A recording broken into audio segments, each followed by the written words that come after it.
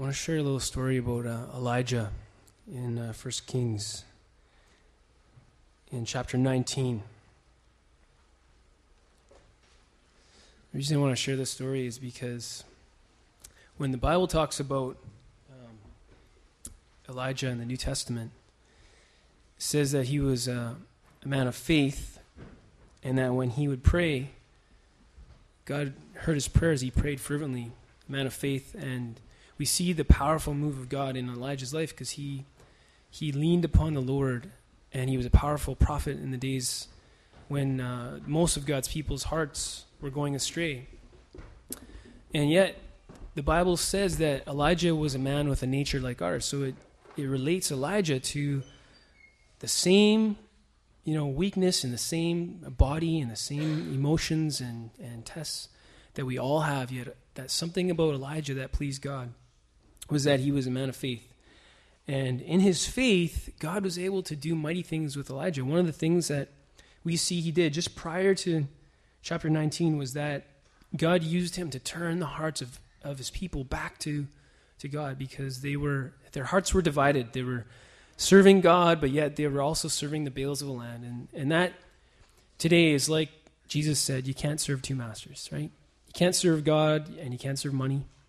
You can't serve God and you can't serve, another idol. Whatever that idol might be, could be a person, could be a thing, could be some hope that we have that's outside of Christ. But nevertheless, all those things, the Baals and the gods of the land, were dividing the people's heart. And Elijah was sent by God to pray and send a famine. And so God heard his prayer, and it was dry. And see, God uses difficult circumstances to turn people's hearts back to him. So sometimes God allows that even in our life to teach us something, whether it's a repentance of things that is outward sin, or it's God showing us things, like in Job's case, where he was a righteous man, yet he knew nothing against himself. But God was able to use his sickness and infirmity to draw him closer to God. In the end of his life, he repented and said, Lord, I've heard of you with my ears, but now I see you with my eyes, and I'm repenting because I was grumbling, complaining, not understanding your ways.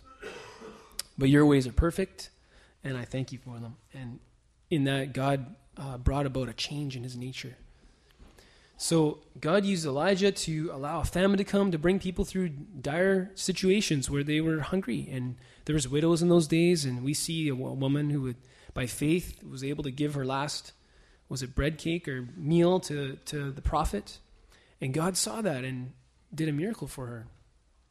So now here's Elijah, okay, here's a man of God, and God uses him mightily, and he does an amazing sign where he prays and it stops raining, and then he prays again, and it rains again. But in the midst of that, he even calls down fire from heaven and witnesses that God indeed is the true God, and the people see it and they repent. So right after this, okay, what happens is we see from this that the enemy comes immediately to tempt Elijah with discouragement. So this is an example for us that I think every one of us has battled with discouragement at times in our life. And there's different situations that can bring about discouragement in our life. And in this case, for Elijah, it was right after a high time in his life. Like God had done a great thing, and you could just be so encouraged and so excited and just see how God uses you. Yet I think that God sometimes allows Satan to go and sift people right after those very times. Probably, I would think, to keep them humble, perhaps, and to test them. Because God knows that here's a man of faith and praise, and God sees, man, he has faith to pray and do wonderful things. But now I'm going to test him and see, does he trust me in the most terrible times right after that? And does he know that the same God who calls down fire is the same God can deliver a man from discouragement? Which is greater, to believe, to have faith that God can bring fire from heaven, or that God can discourage you, lift you out of discouragement? This is the difference between Old Covenant and New Covenant, right? Because Elijah had power to pray and shut up the heavens and to bring fire down from heaven. But one area where he fell short of was he ended up finding himself in a place of total discouragement, wanting to die. Now, that's the same temptation can come to any man, especially Christmas time. Do you know a lot of people think of suicide during Christmas time? Because On that day, everybody's spending time with family and waiting for the phone calls and encouragement, and someone doesn't get that love, someone gets discouraged, someone's waiting for the phone call and it doesn't happen, and the enemy comes and says, no one loves you, and discouragement wants to come and they want to end their life. This happens, a very common thing this time of year. Many people commit suicide. But here's Elijah, he's a man of God, and he's thinking, I want to die. You guys know the story when, right after he does this thing and he kills all the prophets of Jezebel. Jezebel hears about it and she says, I'm going to kill this man. She said, so be it. May the gods do to me and even more if I do not make your life as the life of one of them by tomorrow about this time. I mean, he heard those words and he got the fear in him. And he ran. It says he ran. Verse 3, he was afraid and rose and ran for his life. Now think of that. A man who had power to shut the heavens, call down fire, kill hundreds of prophets with one sword because of the fear that was on them, because of what God could do. One woman put the terror in him. The devil was able to shake him. His knees, running just to the point of ending his life. And we need to recognize this is one of the schemes. The scripture says that we're supposed to be aware of the schemes of the devil. And one of his biggest schemes is discouragement, because discouragement leaves people without hope. And when we lose hope, we lose faith. And when we're robbed of our faith, that's when sin and all kinds of thoughts can come into our mind, even to the point of suicide, a person ending their own life. And of course, we know that would lead to destruction, because we can't please God if we have thoughts like that. We can't please God if we don't love our neighbor as ourselves or love God that way. And so here's Elijah coming to the end of himself, and he ends up running into the wilderness, trying to run away and escape and hide and flee from his life. And he ends up sitting under this juniper tree. And it says in verse 4 that he requested for himself that he might die. He's asking God, please let me die. I mean, that is serious discouragement. Okay, so we can look at this scripture and say, what happened here? Because how can a man with such faith, I think this is why James could say, hey guys, look at this man of faith. But by the way, he's a man like you and me. Do you remember how he got so discouraged he wanted to kill himself? Like, not kill himself, but ask God, just let me die. And then I see that, wow, this is a serious thing here. Overcoming discouragement. God wants us to have faith for that. To believe that God can save us out of that. So then he was there. And I tell you that God even sees our weaknesses and he cares for us. And he helps us in that place. And a lot of times, discouragement can come from after a moment of victory in our life. The enemy can come and test you, to attack, and God may allow it. Discouragement sometimes can come after a failure, or falling into sin, or just falling short, and then just get buffeting of thoughts of condemnation. This is what you've done. That's what the accuser of the brother does. He just condemns and brings defeat so that we don't get up. He wants us to stay down. Sometimes it can come just because of physical exhaustion or emotional exhaustion, or just maybe loneliness, or emotionally, spiritually, physically. All these things can affect a person, or even sickness. We've talked about how I know many brothers and sisters, when we're sick, we get easily discouraged because we don't have natural strength. We don't have the ability to do things that we want to do. And so all these things weigh on us. They become weights. And so we come to the point where we just have to cry out to God. And even Paul, when he was there, going through many persecutions and afflictions and even physical infirmities, Apostle Paul, you read in 2 Corinthians 12, he was praying to God, Lord, please take this from me. I'm sure he must have battled that temptation of discouragement. But Paul, being in the New Testament, he found what James says is a greater grace. He found in that place what Elijah at that time didn't find.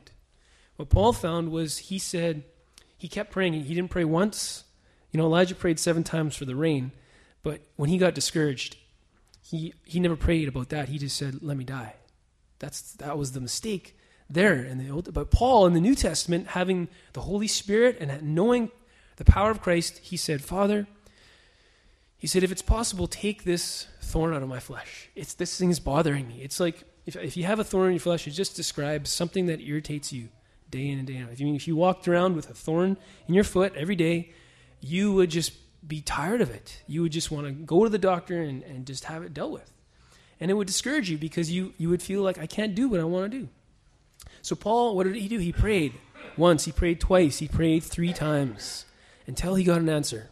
Does it mean we have to pray 3 times? It just meant the 3rd time God answered him because he was praying in faith. How many times did Elijah have to pray before the rain came? 7 times. So why does God allow it? Why does God do that? Maybe you pray for something and it doesn't happen right away. Does that mean that God's not answering? Why does God do that? Why does he test us? This one guy prays 7 times. Another man prays 3 times. So how many times do we pray? Is it 7 or 3? We pray with faith until God gives us an answer. That's what we do. 7 is the perfect number. 3 times, that's the perfect number too. It's just whatever is right for you. We pray and we don't lose heart. That's what the Bible says. You know what Jesus said to the disciples when they were getting discouraged? He said, the parable of the persistent widow. He says, Jesus shared these things with the disciples that they may not lose heart. And he taught them about praying. Because praying is the spiritual weapon we use to overcome discouragement. That is how we overcome. And what's the weapons that the enemy uses? Self-pity and just thoughts of defeat.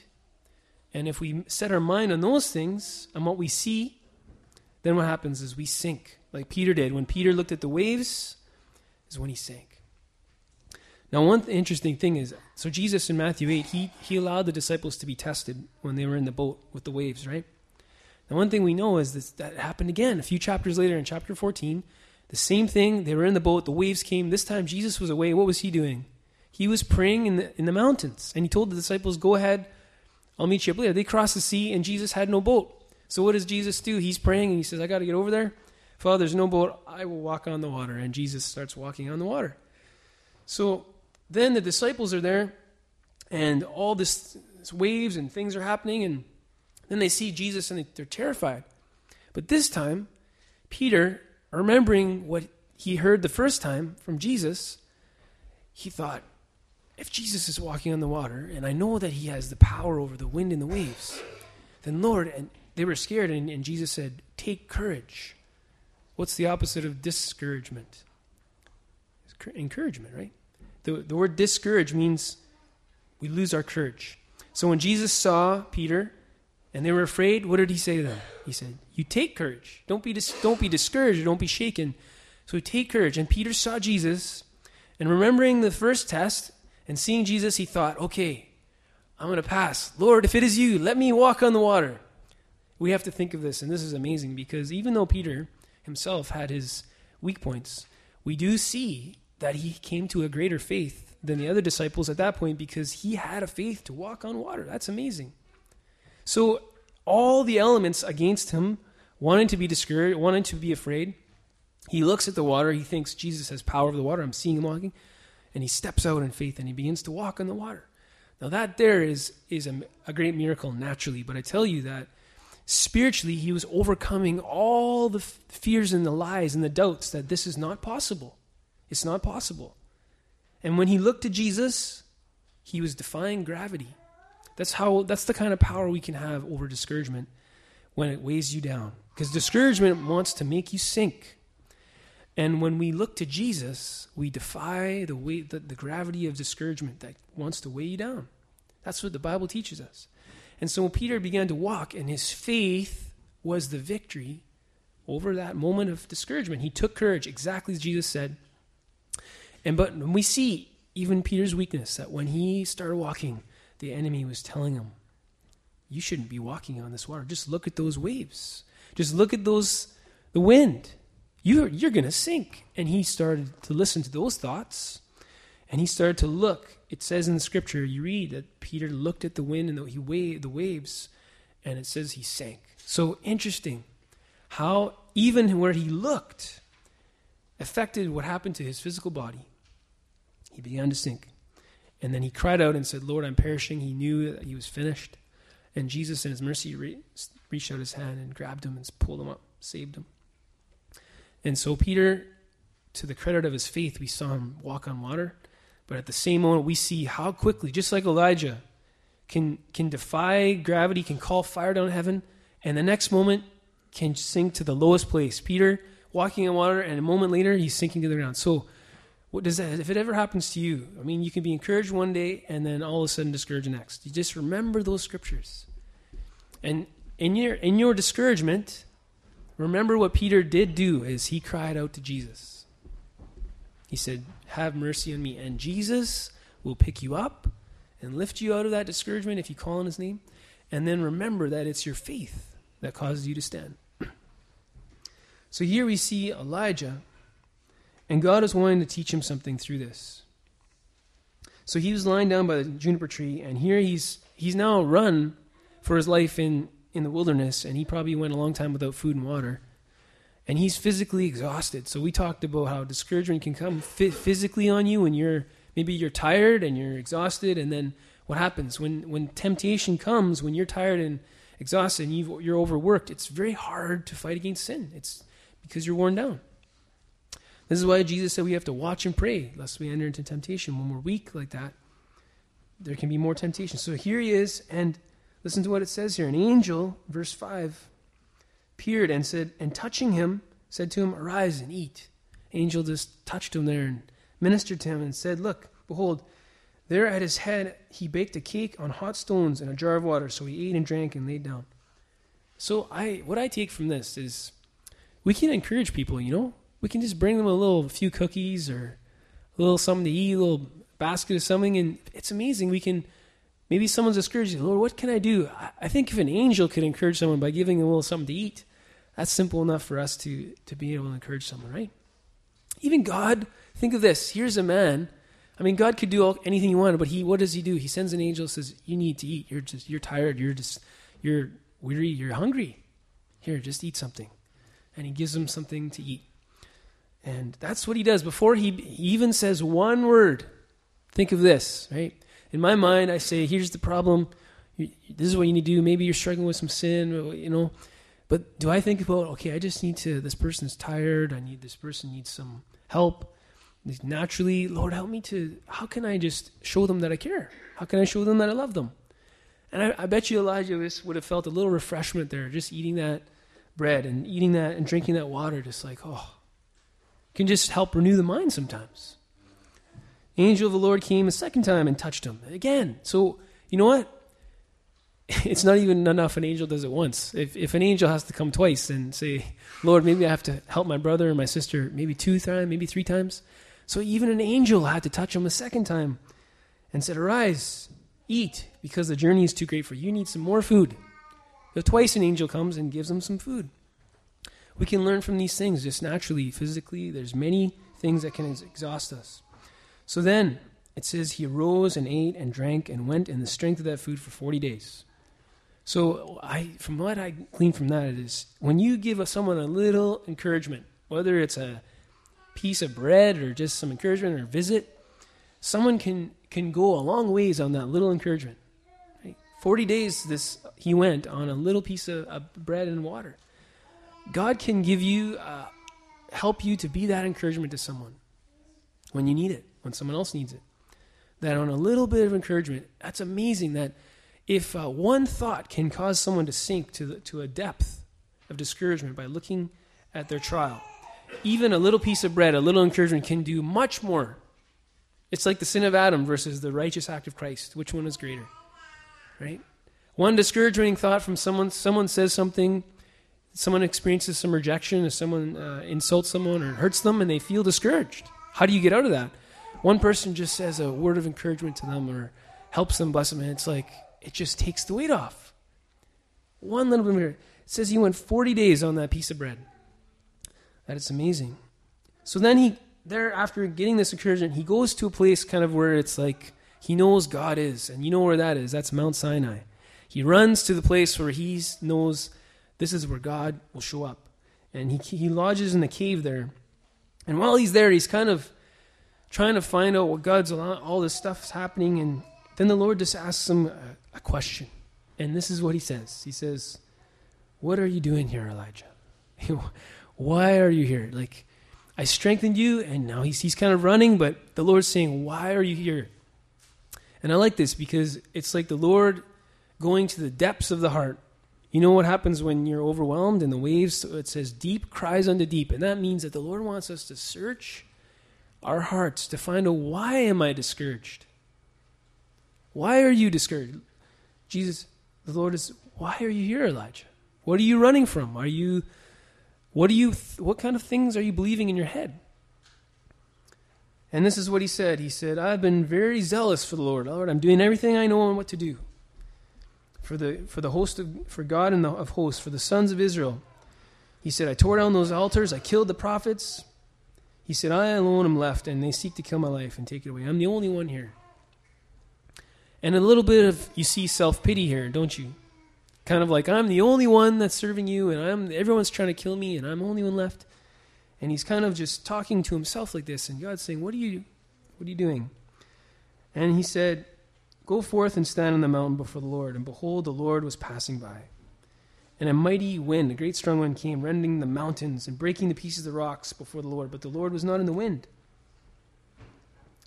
It was like the Lord allowed this massive wind to come. It was so strong that it was breaking the rocks. But Elijah knew that God wasn't there. He wasn't even in that.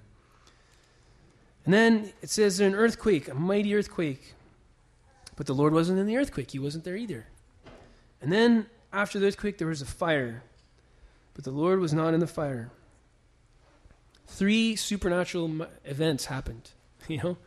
Elijah had seen God send rain from heaven. He'd seen fire from heaven, and God was in all that. But this time, when he was trying to find God in something, he was like, God, I'm the only one left. Everyone's after me. I think probably in his mind you think, if you could only just destroy this woman, send fire and destroy Jezebel and all those evil people, wipe them out and fight for me, God. But God wasn't going to do all these things, and he's showing Elijah, I can send earthquakes, I can send fire. It's not like I can't do those things. It's like, Lord, please take this thorn out of my flesh. Can he do it? Yeah, he can do that. He can take it. He can send earthquakes, fires, tornado. He can do all those things. But what did the Lord say to Paul? He said, no. He said, my grace is sufficient for you. My power is made perfect in your weakness. I'm going to give you something better than that. I'm going to give you grace to overcome all those things. And when Paul realized, he said, this is for my good. He said, because if this wouldn't have happened, I would become proud and conceited. And I would be boasting and looking down and maybe judging others, and I would lose the grace and the compassion of Christ. So when Paul understood this, he said, praise the Lord. I thank the Lord for my distresses and infirmities and all the insults and the persecutions, and I thank the Lord for all these things, because now I see that he's using all this for my good to make me more dependent on God, so that I can learn how to comfort others when I'm going through affliction. And I can say, when death works in me, life is working in you, because I'm praying for you. When I'm weak, you're strong. That's how he lived. In his weakness and discouragement, he learned to find grace. And here's Elijah, and God's showing him, no, I can do signs and wonders, and I can fix problems, but the Lord wasn't in any of those things. But then he heard something else. It says, and the Lord was not in the fire. In verse 12, after the fire, there was a sound of a gentle blowing wind. This time the wind was like so gentle. And I like it how it says the word gentle there, because that speaks of the working of the Holy Spirit. Because Jesus said, when we're discouraged and when we're weary, what did he say? He said, come to me, all you who are weary and heavy laden. That's another word for discouragement, maybe. He said, and learn of me, for I'm humble and gentle of heart.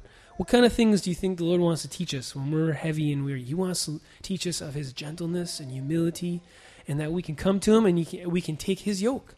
Because when we're discouraged, what do we try and do? We're trying to bear our own weight of discouragement. And so we think self-pity is one way to kind of get ourselves out. We try and actually look at ourselves and feel sorry for ourselves, because we think that'll make it's a fleshly way of trying to make ourselves feel better about ourselves, or want others to have comfort us, rather than actually strengthening ourselves in the Lord. When the Lord came in a gentle wind, the Lord started speaking to him in that voice.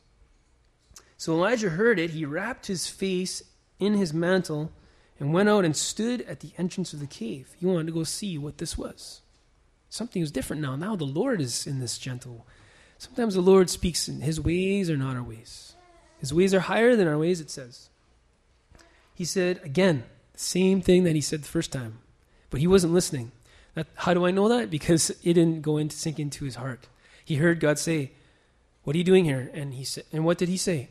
Lord, this is what I've done, this is what I've done, this is what I've done. Nobody's following you. I'm the only one. Did it sink into his heart? Not even close. So the Lord sent an earthquake, fire, got his attention. Whoa, God. But he's not there. Then the voice comes. Now he's listening. He comes out and he says, what are you doing here? And then he kind of repeats the same thing. Lord, I've done all these things. I'm the only one.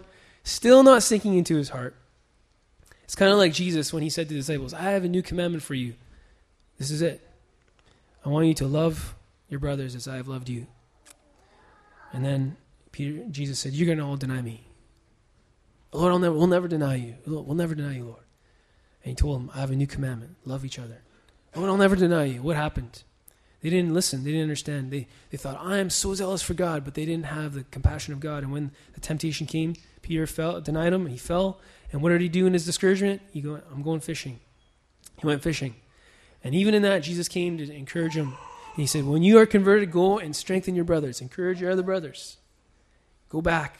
I taught you to be a fisher of men, not to go back to try and comfort yourself in the things that you're good at, because you thought, I'm a failure. I can't do anything.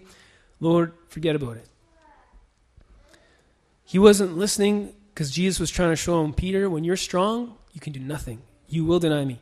Sometimes that's what God's doing when he takes us through lessons, hard lessons. I went through some hard lessons years ago. Many of us brothers did hard lessons because I had this kind of zeal, but the Lord wanted me to learn something greater, so that in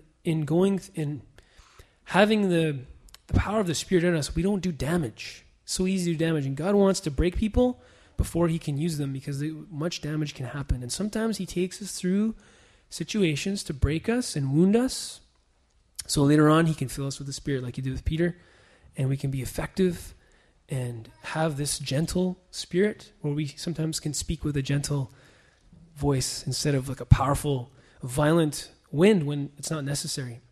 And here God's showing Elijah how he can come with such a gentle way. So he's speaking to them and he's not understanding, and God tells him, look, Elijah, by the way, you're not the only one. There's other people out there that love me. There's 7,000. So your mind you got it wrong. And all that Elijah could do was focus on what he could see. I've learned, even over the past while, that it's so easy to have speculation in my mind about based on what I see.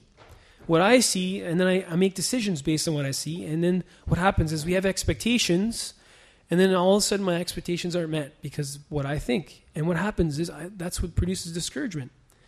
Rather than going to the Word of God and the promises of God. And Elijah got discouraged because all this stuff that happened after this great event wasn't what he was expecting. But God knew it, and he was teaching him, Elijah, you're not the only one. You're just a man of faith. I used you. There's other people that love me. Elijah, I want you to think about why you're running away here.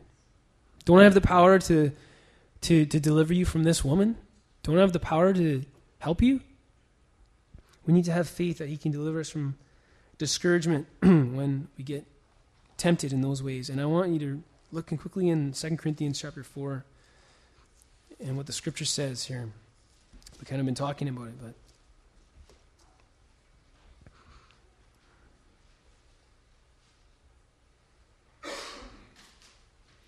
so here, all these examples that we talked about today, we see the common theme is that when we set our eyes on those things that cause discouragement, it never delivers us from our sin.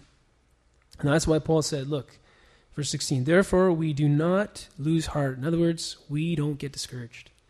Right? Does God want us to stay discouraged? Absolutely not. Do we get discouraged? Yes, we do. But is there a way out? There is. So two things I want you to remember. One is, I think it's Luke 11, where Jesus said the very same words. I just want to confirm this for you here. It's Luke 18. Okay, two scriptures. If you don't remember anything or many things that we talked about, remember these two scriptures when you are tempted to be discouraged, okay? Luke 18, verse 1 says, and he was telling them a parable to show them at all times they ought to pray and not lose heart. Okay, number one, the Bible teaches us when you get discouraged, to pray. Start to pray. That's what Paul did. That's what Elijah should have done the second time. This is what Jesus did. When Jesus was tempted to his most, sweating drops of blood, what was he doing in his hour of darkness and trial? He was praying to the Father. The second thing is to remember is 2 Corinthians 4:16. When you are tempted to be discouraged, it says, we do not lose heart, but though our outer man is decaying. So, in this case, Paul was even being persecuted physically, his body. Sometimes physically, in the outward man, we can be seeing things perishing, whether it's sickness or many things outwardly. Okay? This is why I say, if we have expectations on the outward man, we get discouraged because those things are passing away.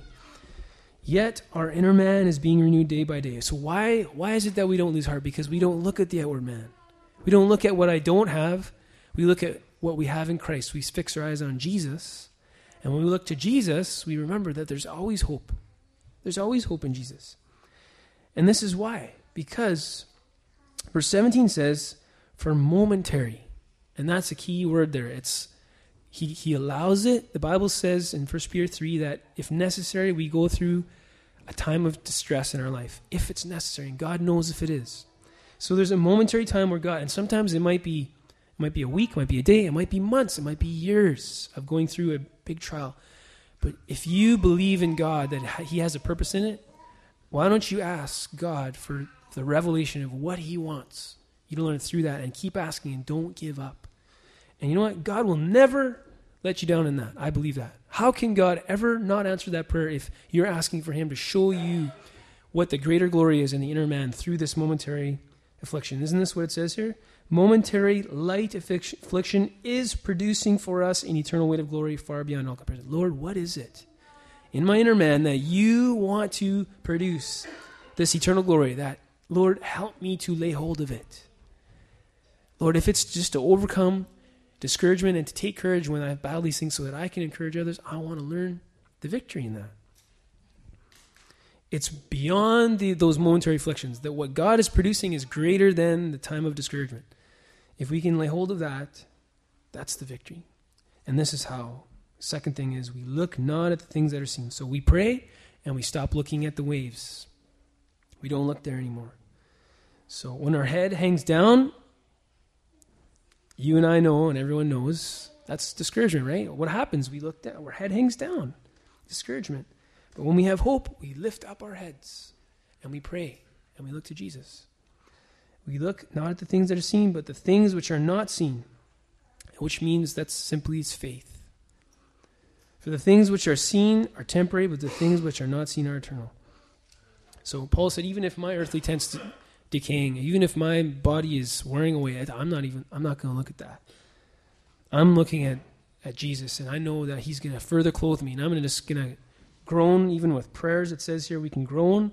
That's okay. I mean, you might be suffering or going through some difficulty, but when you pray, sometimes it comes out because it's just a burden that you can't bear.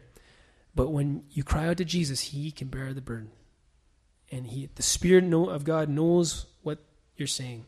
And it says in Romans 8:26 that He intercedes, Jesus, and brings that request to the Father, and He pours out His Spirit to give you that hope, knowing that in that He's conforming you to the image of Jesus. So I know that sometimes when you're just at a place and you don't know the answer and you cry out, you can just feel like a burden lifted. It's like you don't know how, but when you cry out, you just feel like God heard your cry. And that's the amazing thing about the Holy Spirit is He will give you an assurance and encourage your soul. And that's what men of God did. David, when he was discouraged, he lost his family, and all the men of Israel lost their family. He strengthened himself in the Lord. He cried out to God and he prayed, and the Lord encouraged him. And he strengthened all his brothers, just like Jesus said to Peter. So if you're finding victories, encouragement, then continue to go and encourage other people. And if you're in the midst of the battle, then I say, remember what the Bible says. Pray, call on His name. Allow God to produce in you what He's desiring to do. so that it glorifies him, because that's really what he wants, is to glorify the name of Jesus in these things. Amen.